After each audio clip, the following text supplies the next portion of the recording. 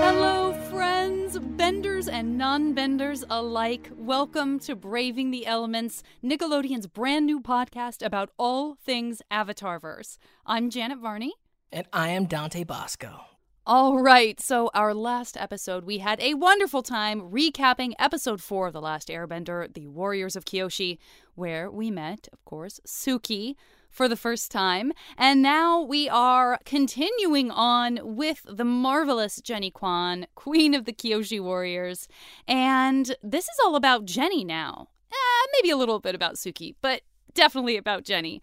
I would love to get into your backstory, Jenny. You know, you've been doing this for quite a while and have done so many different marvelous things in entertainment. You're so multifaceted. You're so talented. It's been an interesting road, and I'm really just happy to be where I'm at today. Will you tell folks who don't know you from outside of Avatar what you were on tour for, other stuff that you've done that you're particularly proud of? My first job actually was a voiceover job. I played the voice of Audrey's singing voice in a spin-off off of Little Shop of Horrors. There was a cartoon called Little Shop. Yeah, so my first job was a singing job for a voiceover. And maybe people may know me from a TV show called California Dreams. It was on NBC. Of course. I was going to bring that up if you didn't bring it up. There's a lot of my friends on that show. Yeah. My little brother was on City Guys. And your brother, that's right. Which is all the Peter Engel. She was part of TGIF. Was it TGIF Friday? It's TNBC. TNBC lineup on set. Peter Engel is a certain era in television. Yes. And you were part of that whole generation. That's amazing. Yes. That's when I first knew of you, Jenny. That's when I first was knowing you around town, for sure. It's so weird because it's like we've known each other growing up, and then like we start to connect when we go, to these different jobs. And yeah, so I did that for quite some time. And I also have done a lot of theater. I played Kim in Miss Saigon. I was maybe the fourth Kim. I was the first Kim who went and started the first national tour for the Broadway National Tour. And I've done Avenue Q and I've been in a couple bands. I was in a band called Nobody's Angel on Hollywood Records, which is owned by Disney. And gosh, I'm trying to think, different guest stars and a lot of VO and just kind of crossing the genres here and still at it. Great. Yeah, which is a lifer, Jenny She's Kwan. a lifer. I am a lifer, and I'm owning that I'm a lifer now. I'm telling you, there were some days when I'm like, why am I doing this still? And then I'll think I'm quitting, and then something will pull me back. So yes, the thing that always awakens me up to why am I doing this is because I don't know how to do anything else. That's why I'm doing this. I don't know other skills. That can be the thing that keeps you in it when it gets the hardest. So there's something to be said for that. I mean, I can't complain. It's work is a good thing, but not to say that there's not. I always tell people, like, when they ask questions, oh, you're gonna work before you work. So don't get it twisted. Like, if you really want to get into voiceover, or specifically voiceover, it's like there's a lot of work before you start, quote unquote, earning, in this business. Like, you really have to know your stuff. So take it seriously. And I would say, too, for someone like me, there's a lot of work even after you start working, because the amount of auditions, if we're lucky, we get sent all kinds of different stuff. There is definitely, for me, more so than on camera, a lot of performances that I give one of into my own gear, and it goes out into the universe, and then nothing ever happens. But you try so hard. You want to do a professional job when you audition from home and stuff, Exactly. And it's interesting because I don't even think about anybody else. I'm always like in competition with myself, because that's one of the things when you can't see other people, it's actually better. For me, I'm always trying to just improve on what I'm doing and improve every time. So it just becomes like this little game, but you're right. It's like it goes out into the universe and you're like, whatever happened with that? A piece of me's out, gone. Right. In the ethos. True. I just always feel like, there's going to be the lucky handful of people that are going to see this exclusive Dante Bosco performance as his character. Right. This one-time performance Get ready, buckle your seatbelts. Exactly. You're sending a cameo to one person. Yeah. Absolutely. That is for sure. Well, it's funny. That reminds me too, just exactly the way you just put it, Jenny. It reminds me of I got to do a con. Maybe you guys have too, but I got to do a con with Lance Henriksen, and he's a potter. And he's like, I make a pot. I make at least one pot a day, but I break at least. Like, you make it and break it. No matter how beautiful it is, no matter how proud of it you are, the idea is that you make it and then you shatter it, because it's the sort of Buddhist approach of you can make great and beautiful work and it's transient, and you have to be able to watch it go. You have to be able to let it go as a sort of exercise for your soul. And in a little bit of a small way, that's kind of what we do too, right? Is we sort of make this thing and we can't expect anything from that point beyond, from that point forward. It's like, I made a thing. I made the vase as pretty as it could be. Whether it goes off and just breaks somewhere, like, that's not my problem, because I made it. And it was, that's like good for your soul if you think of it that way. And also that you're thinking about how to be better at it, rather than like, who's out there trying to get the roles I want to get. Like, that's so, exactly. That's poisonous. I love that analogy, and I love just that imagery of that, because so many times, like you're saying, if we're lucky enough to have the work before the work, have the auditions, which in my case, I'm really grateful to my team. It's like, sometimes I get in my booth and I'm just like, is there something there? Can I bring something out? And then when I do, I'm like, okay, time to let it go. And if it lands, it's like, wait a minute. Oh, it did? Okay, great. Then that's icing on the cake, right? Yes. And if not, then you're right. Like, you did the best that you could. And I love that shattering image. That's really cool. I love that too. I'm always surprised that I book anything. Every time I book a job, I'm like, really? I know. And also, can I say, Barney, that story took a turn, because you were talking about Comic-Cons and you talked about pottery. I thought you were talking about someone from Harry Potter, and I was like, oh, no. And I'm like, person. Yeah. I was about to Google Lance up. I was like, what character did Lance play? Come on, he was Bishop in Aliens. He was on Millennium, that show I hardly remember.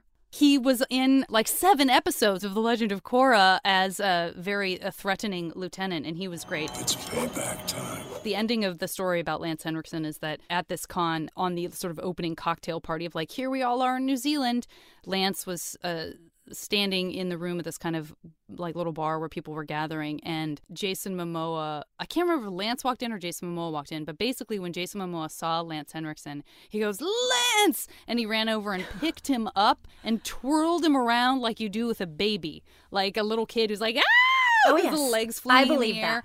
Momoa just swung him around, and it was the most adorable thing I've ever seen. I just wanted to hug them both hard because it was so cute. They were so excited to see each other. I have a 6-degree separation story about Jason Momoa. So Jason Momoa used to be the boyfriend of my best friend's roommate. And so when she lived in Studio City, he used to just kind of come around in the house and be like, hey, I'm here. And his voice is like deep and booming. And so after they moved out, I saw him, before he was Aquaman, on Melrose Avenue. And my cousin had just moved here from New York, and she was riding in the passenger seat. And I saw him working on his truck on Melrose, and I was like, he's not going to remember me. So I pull up, I'm like, hey, Jason. He's like, hey, Jenny. And my cousin was like, you know him? I'm like, well, I mean, not know him, but like, he was my best friend's roommate. He was really sweet, and I'm hoping he's still like as sweet. But that story just kind of reminds me that he's probably still very sweet guy. Mm-hmm. I mean, he also picked me up in a bar like that too, Varney. He did not. New Zealand. No, yes, he did. He carried me like a child several times in New Zealand during a con. Happy. So much so, I had to say, Momoa, dude, you gotta stop picking me up, bro, because you're a very big man, and I'm not as big, and we're trying to be cool. Yeah. Can we be cool? Can I be cool? And I am so happy. I'm so happy about this. When I met him, he's like, my wife. I actually did a movie with his wife. He's like, my wife. I'm like, not that well. I don't know her that well, Moa. I don't know Lisa that well. Oh, man. Lilikoi Moon. She's cool. I can't believe that we brought up Lance, and that led to that story, and then that still came back to Avatar. Like, an actor crazy thing is we were all in the van at this con in New Zealand, Australia, wherever we were at. and he got the call that he booked Game of Thrones. Wow. In the van. I love that. Wow, to be with Momoa when he finds out he's Drogo, amazing. But we had no idea what it was. He's like, I just booked this series on HBO. Of course, some of the nerds in the van already read the book, and they're like, oh my God, he's so perfect for that role. And I'm like, what, bro? Cut to like a few years later, I was like, oh my God, that was Game of Thrones. I love Yeah. that. That's a great story. Oh my gosh. That's great. Now, Jenny, when you booked Suki, Yes. you did not know any more about the show, really, probably at that point than Than any of us. Yeah, recorded an episode or two. And they probably told you it was a oneer because I think, right, that's what Suki was intended to just be one episode. And then That's correct. everyone, Mike and Brian and everyone were like, oh no, Jenny's coming back. This is a no-brainer. Aw. Like, we'd be idiots not to bring her back, right? I mean, that was the intention, right? So basically, the audition was like any other audition. You know, I get the sides. If people don't know, it's like an excerpt from the script. Usually from the script these days, sometimes they just write lines in for auditions. But it was from the script, and I auditioned like normal, right? Turned it in, like you're saying, didn't think about it. And so I think I went to Nickelodeon for the callback, and I remember that the lobby, as you guys know, is just, it's like someone has like threw up all these colors, right, in the lobby. It's like fantastical with all these people, and I'm like, oh my gosh, there's so many people here. And of course they weren't like all for the same part, but went in, read, I think with Andrea at the time, Oh, yes, indeed. We love our Andrea Romano. and then didn't hear, and then I booked the role, and yes, it was supposed to be a one-timer. And so I think thereafter I might have been on tour somewhere and they wanted to bring me back, and it was just a couple times where I thought, oh, they keep bringing me back, that's cool. And later I found out that it's because I guess the fans really loved her character. So I mean, to this day, I'm so grateful. I was so surprised because a couple times when I was on tour, I was in who knows where. I was in, I think one time in Michigan, and they had rented a studio for me to record, and I thought, wow, they didn't get what's called a voice match, right? Someone to match her voice, because I wasn't in LA to record at Nickelodeon. But I just felt really lucky at the time when that started happening, and I mean, I can't be more grateful. Yeah, I think the fans, of course, love you, love the character. I think your chemistry with you and Jack, with Suki and Sokka, is just so delicious in its own way. It's so fun, just the banter and, you know, the girl throwing stuff back at the chauvinistic Yes. Sokka at the time. I think people love that. I think it's really wonderful. And then I think the magic and the look of the Kyoshi Warriors and is amazing. Still to today is one of my favorite cosplays that I like to see at cons. It's so when and I was at a con one time and I was doing a panel and literally a dozen cosplayers walked in as the Kyoshi Warriors.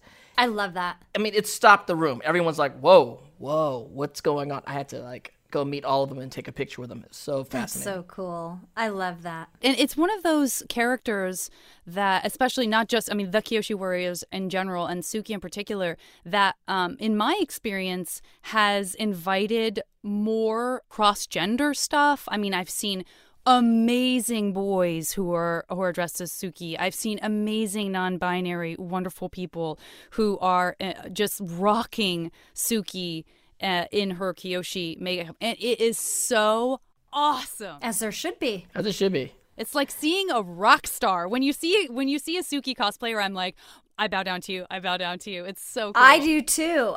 They put so much reverence and energy and commitment, and I can't even do it. Like, I haven't even done a cosplay Suki, and I've so wanted to. You haven't done it yet? No, because if I have do it, to. it has to be on point. It cannot be less Right. than. It cannot It's be true. less than. And what I've seen out there, feeling of pressure. oh, yeah, exactly. You just got to reach out to some of the great cosplayers out there. That's right. For them to Oh, help you do your girl, Suki they cosplay. will I'm sure hook there's tons of people out there. you You guys, up. reach out to Jenny Kwan and let's get it going. And can we also do a YouTube video putting it together? I would love to see that. I would love that. Yeah. Because one of my makeup artist In friends... related news, the internet is broken because everyone reached out to help Jenny Kwan cosplay. The internet is broken. We have broken the internet. Yes. Jenny, I'm sorry. I interrupted you. What were you saying? Oh, no. My makeup artist friend, he's like, so when are we doing the Suki makeup? And I thought, well, when I get the right gear on, then that's when we're going to be doing it. Because like I said, it cannot be less than perfect in my eyes, right? It just has to be on point. Well, I'm sure you would be super, super on point. And frankly, I do hope you decide to do it. But that actually sort of segues into something else I wanted to talk about with both of you. We know Mike and Brian were, of course, heavily influenced by Asian and South Asian cultural references, Native American references, and the show definitely took extensive measures to really try and honor and respect that inspiration. But I am curious to know, and Dante, please chime in as well, I'm curious to know what it's like being an Asian American actor in this industry. I could speak to that. So, for example, for California Dreams, and I'm so grateful because originally when I auditioned for that, I auditioned for my best friend's role that she actually booked. So I auditioned for, if people know the characters, Tiffany Smith was the typical California girl, beachgoer, born and raised. That's me, right? So of course I'm going to go out for that. And it ended up at Network, which is when you go to meet the network executives for, a specific channel. The executives want to make sure that you are their choice. Approved, right. And so it was me, my best friend Kelly, and then one of my other best friends named Alitza, who we were Nobody's Angel together, all of us completely different. And I know Alitza. You probably do. And I definitely do. Yeah, see? It's a small world because we all grew up in this industry. But so it was us three for the part of Tiffany Smith. Now, Alitza and I did not get it, but Kelly did. And at the time, then I went off to do Miss Saigon. And I remember getting the phone call. Peter Engel called me. He's like, Jenny, do you want to come home and do a TV show? And I was like, okay. And I hung up the phone. So in that respect, for quite some time, I would go out for parts that were specifically Asian. But I think it was because my agent at the time and my managers, they were like, of course you could go out for this. Someone had to step outside the box. Now, I didn't get it, but then I found out, obviously, a little into the season that they had written that character almost, I want to say it was written for me, but I don't know for sure. But I'm going to say it was written for Jenny. But yeah, so and I remember Peter saying on the phone, he's like, I'm taking a really big risk here, just bringing you back without testing you for network. And I was like, okay, I just didn't know the gravity of what he was doing. So I think, they had me in mind because I'd gone to network. Cut to today. For voiceover, I feel so fortunate because I get to audition not only for specifically Asian roles, but I could be a creature. I could be a kid. I could be, you name it. And I will say, I wanted to, brush up on a lot of my VO stuff. And I thought, you know what, I'm going to go to our union and I'm going to take one of their free workshops and I'm going to just check it out. I don't know, I've had to learn so much about this equipment and I am not tech savvy. It's this much, right? But I wanted to get the information. So I go and I'm listening to the panel and I am not kidding you. I'm not exaggerating because I remember going in there must have been 300 people who attended. And I looked around and I was like, I am the only maybe Asian person here. So, I don't think that's a horrible thing because I know there are a lot of Asian actors who are in our industry, but I just thought that was really interesting, and I was like, okay, I'm nailing this down. I need to do this. I just want to keep improving, no matter what that looks like for me, and if that happens to benefit other people too, then so be it. I'm so happy to do that. Awesome. Yeah, and with Asian representation in the industry, we are definitely in a golden era. It's this is the highest profile Asians have been in pop culture in the history of, Hollywood. Yeah. Which is amazing, and to be a part of, our careers, to be a part of the lineage of making that happen now. And with a special project like Avatar: The Last Airbender, this started, 15 plus years ago, almost 20 years ago now. And Mike and Brian having so much reverence and respect for the things that they were being inspired by, and including us, being very important to include people, especially like me and Mako in the first original cast, to kind of have that authenticity to the project, because they wanted aspects of representation in there. And so I just think that's a really important thing as we're going through it. Of course, we all know we are making fiction. We are not doing documentary films. We don't need to cast everything precisely, but to approach things with respect and some cultural reference is really important. And I think I do like that's the direction that we're going in. Of course, there's a lot of work to be done, and there's a lot of mistakes we've made as an industry in the past, and we all recognize that, and we can all see that. But as we move forward, we're all going to make more mistakes, but we're trying to do it in a way that's respectful to the cultures we're trying to represent and the cultures we're being inspired by, and including the people in front of the camera, behind the camera, to be a part of the process to make it more authentic storytelling.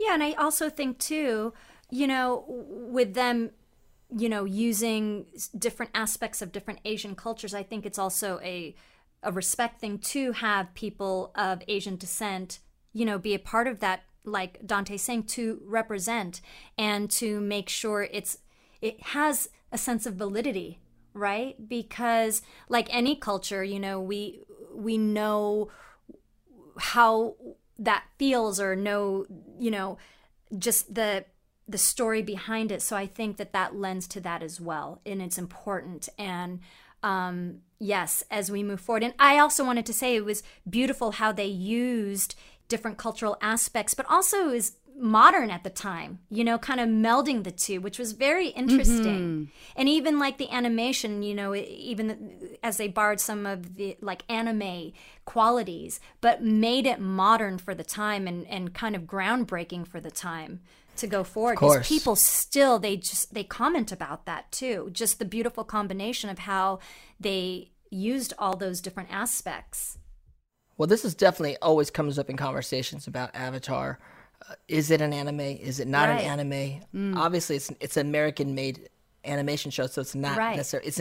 It's American anime, if anything. And I like to think of it, and it's always called it's like a gateway drug. It's like a gateway drug of anime. Like if you get started with Avatar, you are going to end up into the just the world of anime. You're going to soon be watching whatever from Black Butler to Attack on Titan, all these things, because it borrows from that. It's really being inspired by the masters of animation at the anime scene in Japan and Asia. So I think they're very proud of that. I'm proud that we're like a gateway drug for anime heads, for sure. That's right. Gateway drug. And I'll just address the elephant in the room, which I think will probably come up many times through the podcast, which is I am just very happy to be here, and I would have been completely content to not play Korra if a wonderful woman of color or just not white was in the mix. Somehow it worked out, and I responded to. I didn't know even really what Korra looked like per se, but I'm so happy to step out of the way at any given time for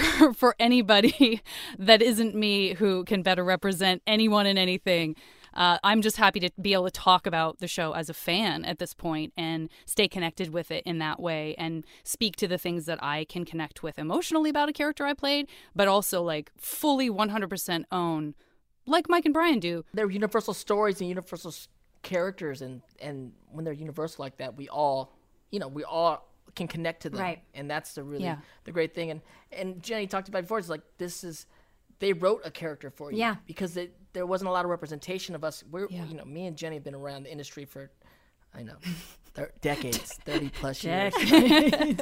So, and it's been happened to me where like we wrote this character for you, which is a testament to you as an actor and as a person. But the reality is, the way Hollywood was built, it was built on the perspective and the storytelling of predominantly white males in the industry. And so they doesn't make it racist, it just makes it their perspective. And so until they met you, until they knew you, they didn't even know, they weren't even writing for you.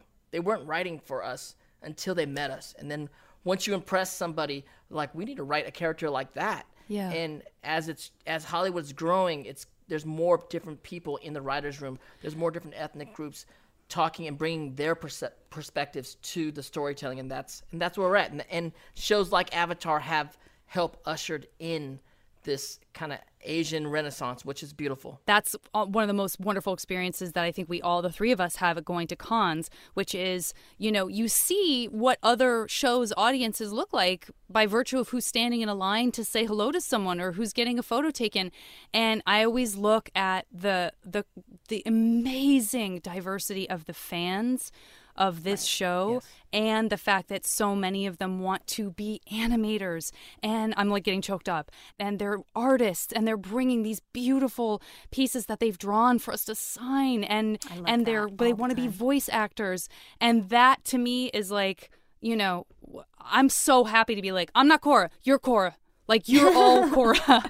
You're going to make the next Korra. Like, please, because getting to see any part of a culture or the color of your skin or your eyes, anything that feels like it calls out to you and feels familiar and feels like you're seen, allows you to feel empowered to create and to become a part of that story.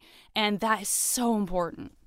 Well, I think that's a testament to what you're saying, though, because if you didn't bring the life to Korra, people wouldn't be feeling that affection to be able to bring that out in themselves. So to me, I think it's always important that, and thank God, because it's like you're keeping the series alive, right? You're keeping that spirit alive. And I think also too, behind the scenes, it's like kind of like what Dante's saying is that if they don't know it, it's not in their peripheral, right? But I think when the opportunity comes to make the change or to meet at the table, that's a time when, for example, someone like me needs to step up and be like, hey, I have this to offer. It's okay. There's room for all of us. It doesn't mean that, I'm taking away something from you. Just think about what can expand from this point of view, and include so many more people and have your point of view. Because listen,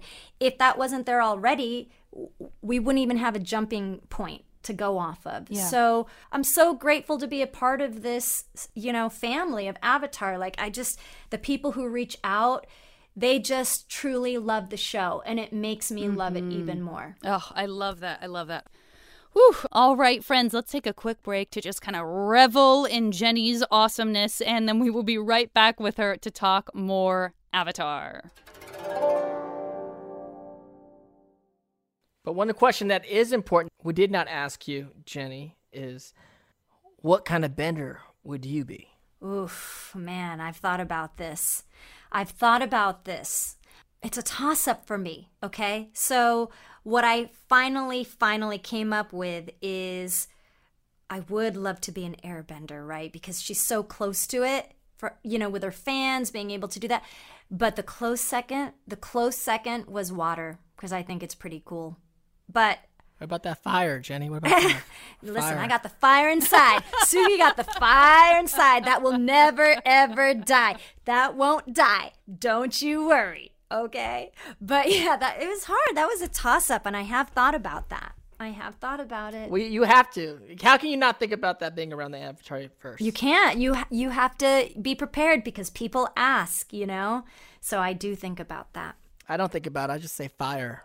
Next question. I do want to give a quick shout out to your mention of the fans, because I feel like that is a huge recurring theme just within this episode, right? We see Iroh with a fan at the beginning when he's like, oh, it's getting a little hot in here. You got to open up a window as you're having your tantrum. So we have the sort of precursor, like the Iroh fan, but then we have the Koi, who have like a very sort of fan-shaped fin. So beautiful, yes. Then we have Unagi, who all you see is the fan, and then that leads us to these extraordinary warriors with their amazing fans and their ability to use them for all kinds of defense tactics. I just sort of thought about more this last time than I had before. It really stuck out. I was like, ooh, the fans. Just the testament to Mike and all of them and all the who came up with this, right? It's kind of like alliteration of animation. It's so rich. It's just, you follow it through. Yes. It's so cool. Those guys are brilliant. They absolutely are. They absolutely are. Got to ask you the shipping question. Is there a ship that you embrace? Doesn't even have to be Suki related. Could just be a general World of Avatar ship that speaks to you. No pressure. But gotta ask for the fans. In this case, the fans I'm talking about are people, not fans.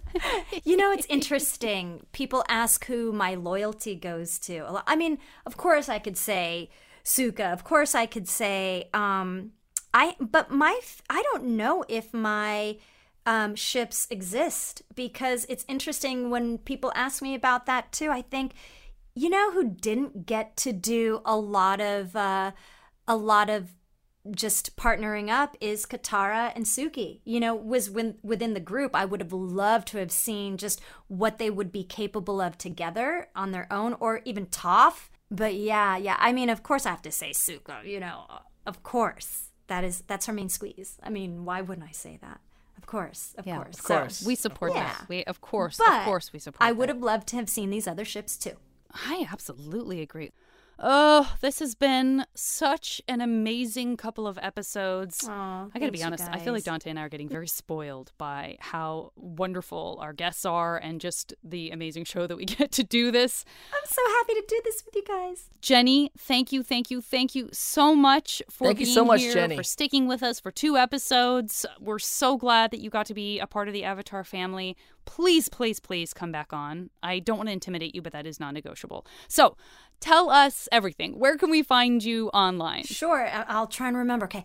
I'm on Instagram at Jenny_Kwan. I have a TikTok, Cameo, all under Jenny Kwan, Instagram, Facebook, and my website, jennykwan.com. That's it.